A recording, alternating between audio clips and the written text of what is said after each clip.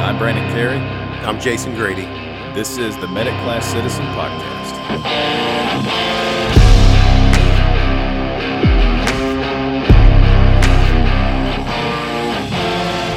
All right, everybody, welcome back. So I think today we want to discuss a topic that's it's pretty popular right now, a drug floating around called ketamine hydrochloride. So, Jason, what do you think about that? Yeah, I think it's one of those drugs that's not new, it's just interesting. I don't know if it's actually, my wife and I were just having this conversation today about all the stuff, the trends and everything, just in fashion or in music. Everything just seems to end up coming full circle. Stuff back from the 80s and 90s is now becoming popular today. Oh yeah, and it's interesting how much of this in medicine just ends up getting recycled. It's something that, for some reason just didn't catch on correctly, or we just didn't know enough about it. It fell out of favor. And now this kind of stuff is being recycled. And it's like, man, where did we go wrong? Why are we so afraid of this? Because it's the same thing that we used, decades ago.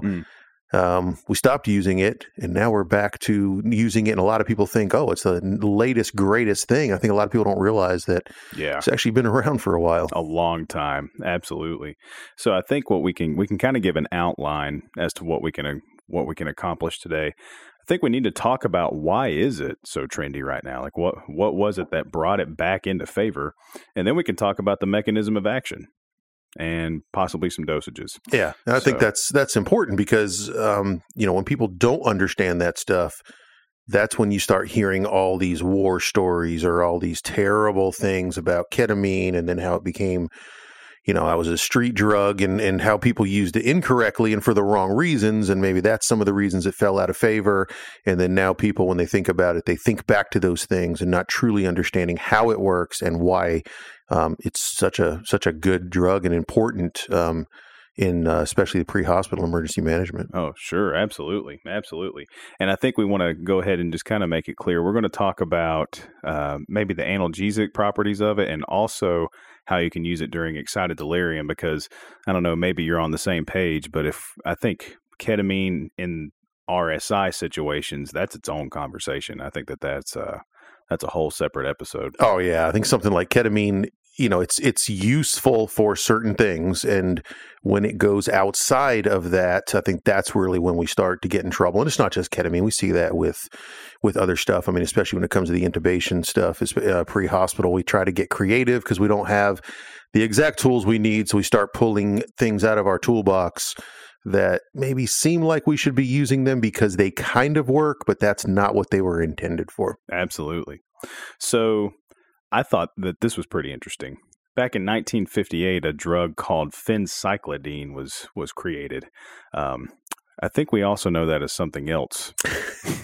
Yeah, and then you ask anybody that's been around, and you see people on PCP. Oh my gosh, we could tell some more stories of people with PCP that just have superhuman strength, and there wasn't a lot of good that came out of that. Right.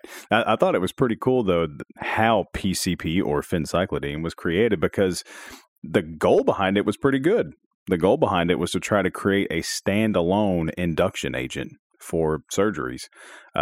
So it took them a little while. It took them about 200 attempts at the formula to come up with ketamine. So yeah, interestingly enough, the U.S. military was actually using it experimentally for surgeries during the Vietnam War. So, and it had good favor, except for some of the hallucinogenic occurrences. We can date back to the experimental use of it in the military back to 1962. So, I mean, it's like you said earlier, it's been around forever. I mean, this drug has been there. Yeah, and I think I personally did not have the opportunity to be in the military, and I'm so grateful of those that have served. And I don't know how people feel, especially those who have been in the military. Sometimes there's some good things that come out of some of this testing and experiments that have been in the military, but unfortunately, we probably overstepped our bounds on a few other ones. You can't sue the military. You can't. I've heard just stories of people that, you line up for your quote unquote vaccinations and they just start shooting you up with all sorts of stuff. Yeah. You have no idea what they're putting in there. Right. Excuse me. Can you tell me exactly what that is? Don't ask questions. Yeah, I don't think it works that way. Just keep going. But I think this is definitely one, we looking back to other stuff, IOs and stuff, that was all created in the military. But unfortunately, the things like napalm and Agent Orange and probably didn't work out so well. But definitely ketamine is one that outside of the military, I don't know that we would have been able to show any benefit. Absolutely not. And even the way we're using it now, we're working our way through the history of it in this conversation, but the way we're using it now, it all came from military data. So in 1970, it was actually released for civilian use in surgery. But in 2002, there was a military trial that to where they realized that, hey, maybe we can utilize this for analgesia. And what they started seeing was a trend that was a decrease in PTSD. They would use it specifically on burn patients and patients who were unfortunately subject to IEDs. And there was a decrease in post-traumatic stress during recovery. And also they started seeing some of the really cool hemodynamic properties of the drug. So around 2002 through 2008, they started saying, okay, well, let's look at this for musculoskeletal trauma and soft tissue trauma. And then around 2008, that's whenever they started saying, hey, you know what, maybe we can use this. Let's adopt this into a protocol for our special operations medics, Army 18 Deltas, Ranger medics, Air Force pararescue, and, things of that nature. And then actually in 2012, it was just adopted into the TCCC guidelines as standard practice. So that's a great history, but we jumped over a lot, from the 60s and early 70s up to the 2000s. So what happened during that time, those decades? Why did it fall out of favor in the 80s and 90s? I would say just a potential cause would be the quote unquote emergence phenomena or emergence reaction that can occur if there is too much given, potentially. So I think it'd be really neat to see why is it necessarily that they thought about using ketamine for analgesia versus fentanyl or morphine, something along those lines. And just simply put, it was due to not only the respiratory depression that's found in most opioids, but also the vasodilatory effects. It's very vasoactive.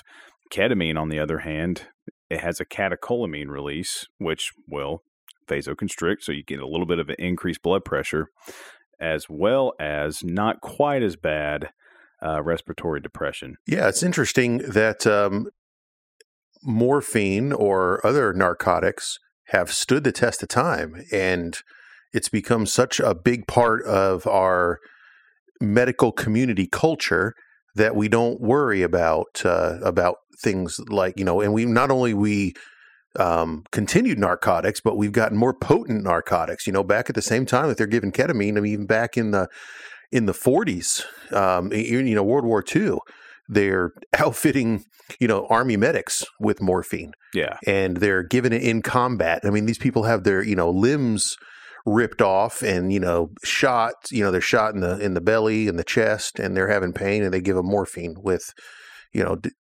disregard for the hemodynamic status. Obviously, it's not a place where you can really worry too much about hemodynamics, but we're giving morphine, and then it's going on to things like fentanyl and other narcotics, and then from true opiate derivatives to synthetic. And it's interesting. I know one of the arguments with ketamine is, well, it eventually became a street drug. Special K, people were using it. And people were against it because of that. But, look at the opioid crisis we have in America right now. And still, opioids are the drug of choice for managing pain. So then how does ketamine come along, and, how does it compare to opioids, and what is the benefit to it more specifically over opioids? So in 2012, the Annals of Emergency Medicine released a study that showed ketamine versus IV morphine alone. So they were utilizing morphine and ketamine versus just morphine alone. And there was about a 50% increase in pain reduction whenever ketamine was utilized. And they also saw that there was not a significant hemodynamic response. And in fact, the blood pressure came up slightly and the heart rate would increase slightly. So this just, I guess this came to the thought process of, well, what if we have hemorrhage, or if we have trauma, musculoskeletal trauma with hemorrhage, instead of saying, you know what, I'm sorry, there's nothing I can do for you because your blood pressure's too low. Maybe now we can do something.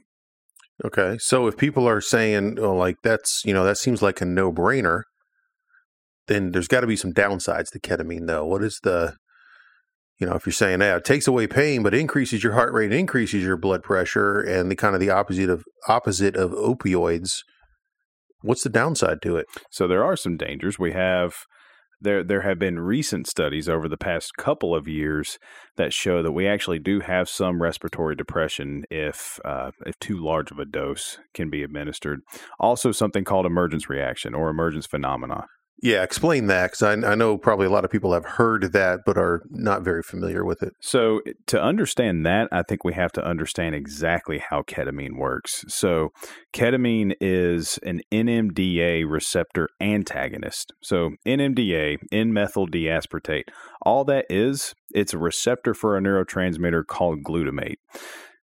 That is, those receptors are highly concentrated throughout your cerebral cortex and all the areas that help you with your judgment, your personality, your thought processes, and cognitive thought. So if you block those, glutamate can no longer enter the cerebrum. And at that point, you're supposed to not really know what's going on. So essentially the way ketamine works is it's not numbing the pain. It's not knocking the patient out. It's just making them not care that they're hurting, if that makes sense. Yeah, almost like a benzo would. Absolutely. And that's, in fact, a lot of people think that ketamine is a benzo. And that's one of the, I think that's a good myth that we need to talk about here in this discussion. But along with that, if you're blocking out somebody's sense of reality, a potential side effect of that is a hallucination. And that is what the emergence reaction is. And a lot of times, and that's why a lot of services have had significant pushback from medical direction because of the emergence reaction. But thankfully, there are also studies that we can talk about where 2 to 2.5 milligrams of midazolam was loaded on as well, and it helped prevent that emergence reaction from happening altogether. And then if we end up going too far with this and we have one of those reactions, is there any kind of antidote? I don't think so. Yeah, so I think that's one of the downsides to it. If you overdose somebody on an opioid, you've got something. If you overdose somebody on a benzo, you have something.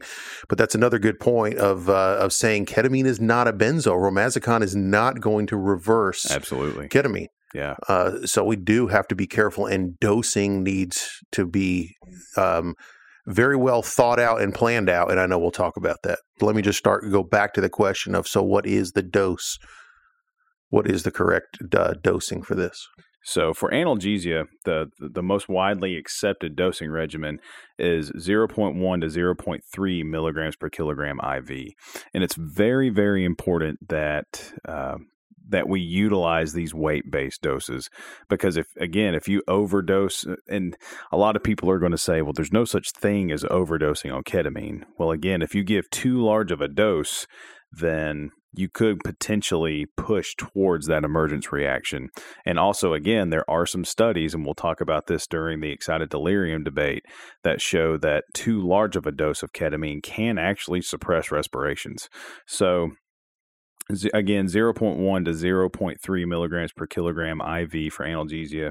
And for excited delirium, if you have IV access, and I want you to think about an excited delirium patient you've had in the past that you can get an IV on.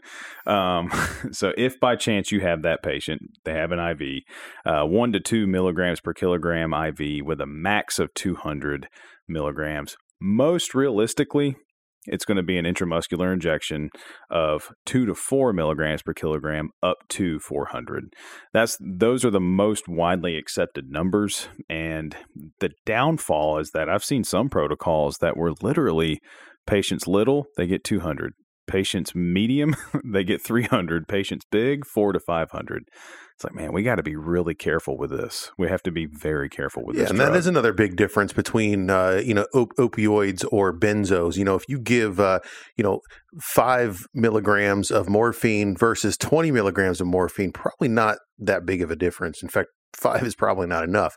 Or even with Versed or Valium, we talk about overdosing on that. It takes a lot. So your window there is actually pretty safe. But with ketamine, it just isn't. We need to get more specific. I know we hate weight-based, and we know that in EMS, everybody weighs 220 pounds. So that the medication dosaging and math is easy. But, for something like this, I think it really is important. Also, when we're dealing with receptors, we don't know, everybody's receptors are different. Some people are more sensitive to medication. Some, it hits them harder, it hits them earlier, and for other people, it takes more. But we just don't know that about individual patients. So that weight-based is so important. Absolutely. And there are some studies out there with the hypothesis that during certain psychiatric illnesses, ketamine is a horrible drug to use. So with that hypothesis, their thought process is if it's this type of psychiatric illness, well, then you need to go with an antipsychotic such as Haldol or Geodon versus using something like ketamine because you may make their psychosis worse. So again, that's just an hypothesis. And to my knowledge, that data is still being gathered. But yeah, definitely we have to be careful with this dosing regimen. So before we get into the specifics of the types of patients that we're going to use this on, what do you think is the reason that people are so afraid of this? In fact, in our area here, when we first started talking about ketamine, there was a lot of resistance to it. In fact, there was a lot of resistance to it from the hospital side. And even in many hospitals, nurses are not allowed to push this because it is considered an anesthesia agent. Staff members can push, Dilaudid and fentanyl all day long, but when it comes to ketamine, all of a sudden people kind of lose their minds. And that's a little over exaggeration. But when we start saying, we're going to give ketamine, but can only be given by a physician. And then should we really be giving that out in the field?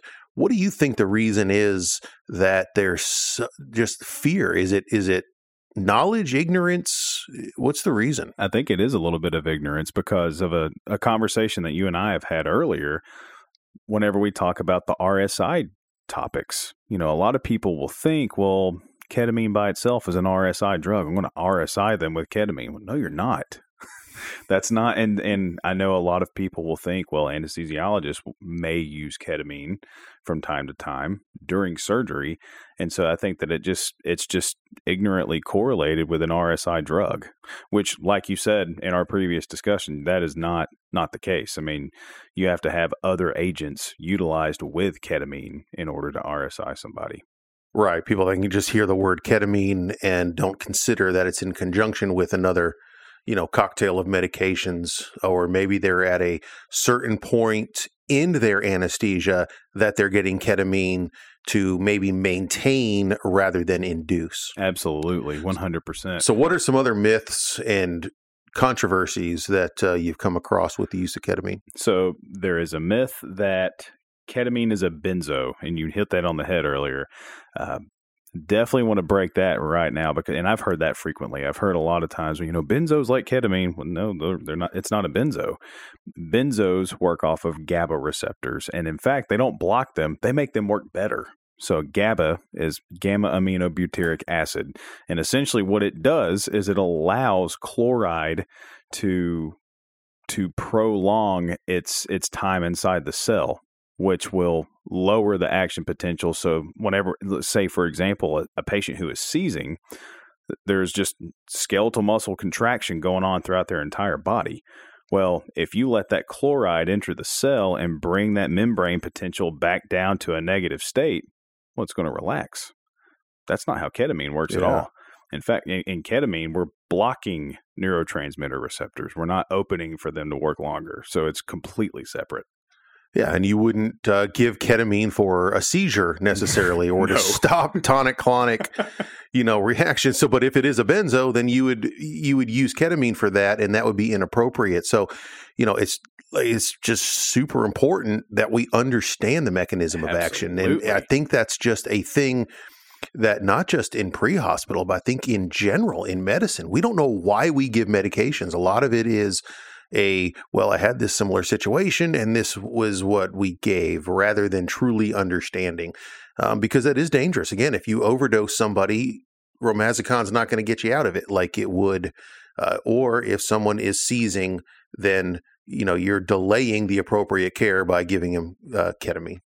Also, another rumor that we've heard before is that, and this one has been prevalent for a long time, and I think it's just based off of how the mechanism of action works and the fact that there is catecholamine release whenever ketamine is administered, that you shouldn't be giving ketamine in situations of increased intracranial pressure, which makes sense.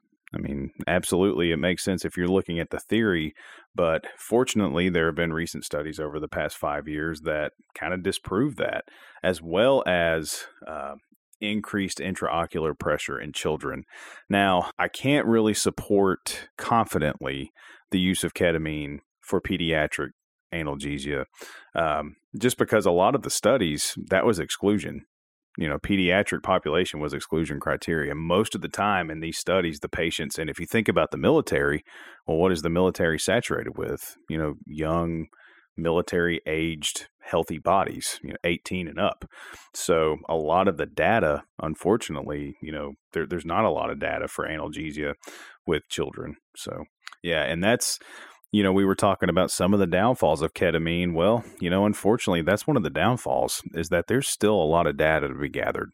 I think that there are several trials that need to be performed and several angles of this drug that need to be looked at that haven't been looked at yet.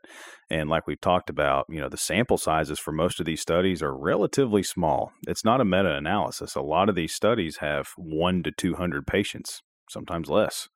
So I think that we definitely can look at an example of a good study, and this is being looked at right now, is there truly an increased risk of emergence reaction with patients that have a psychiatric origin in excited delirium?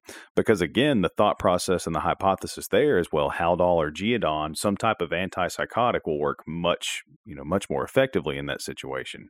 Whereas if this is a meth overdose, or if somebody just had a great time at a club and took, God knows what, then, at this point, they need to be knocked out. They need to be knocked down with something strong like ketamine. So, and by the way, ketamine is this is something that definitely, if your department is looking at adopting a ketamine protocol, make sure you have the right concentration.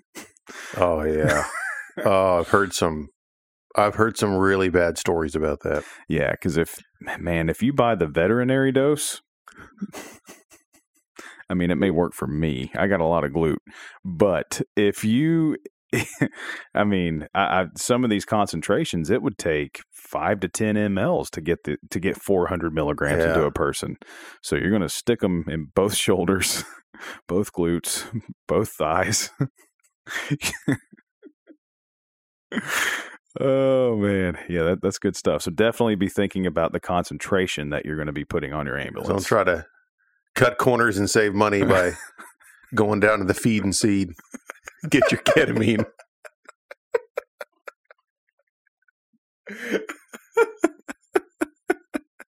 You can do that with amoxicillin, right? Yeah. Oh, I've heard a lot of people get my fish mox. Yeah, getting their antibiotics from the local horse town. Awesome. Well, I think that'll be a good place to wrap up for this one. So you've been listening to Medic Class Citizen. If you like what you heard, check out our website at www.medicclasscitizen.com. Also, find us on social media where you can follow, like, subscribe, and share. Twitter, Instagram, Facebook, and we also have videos on YouTube. Thanks again for listening, and we'll see you next time.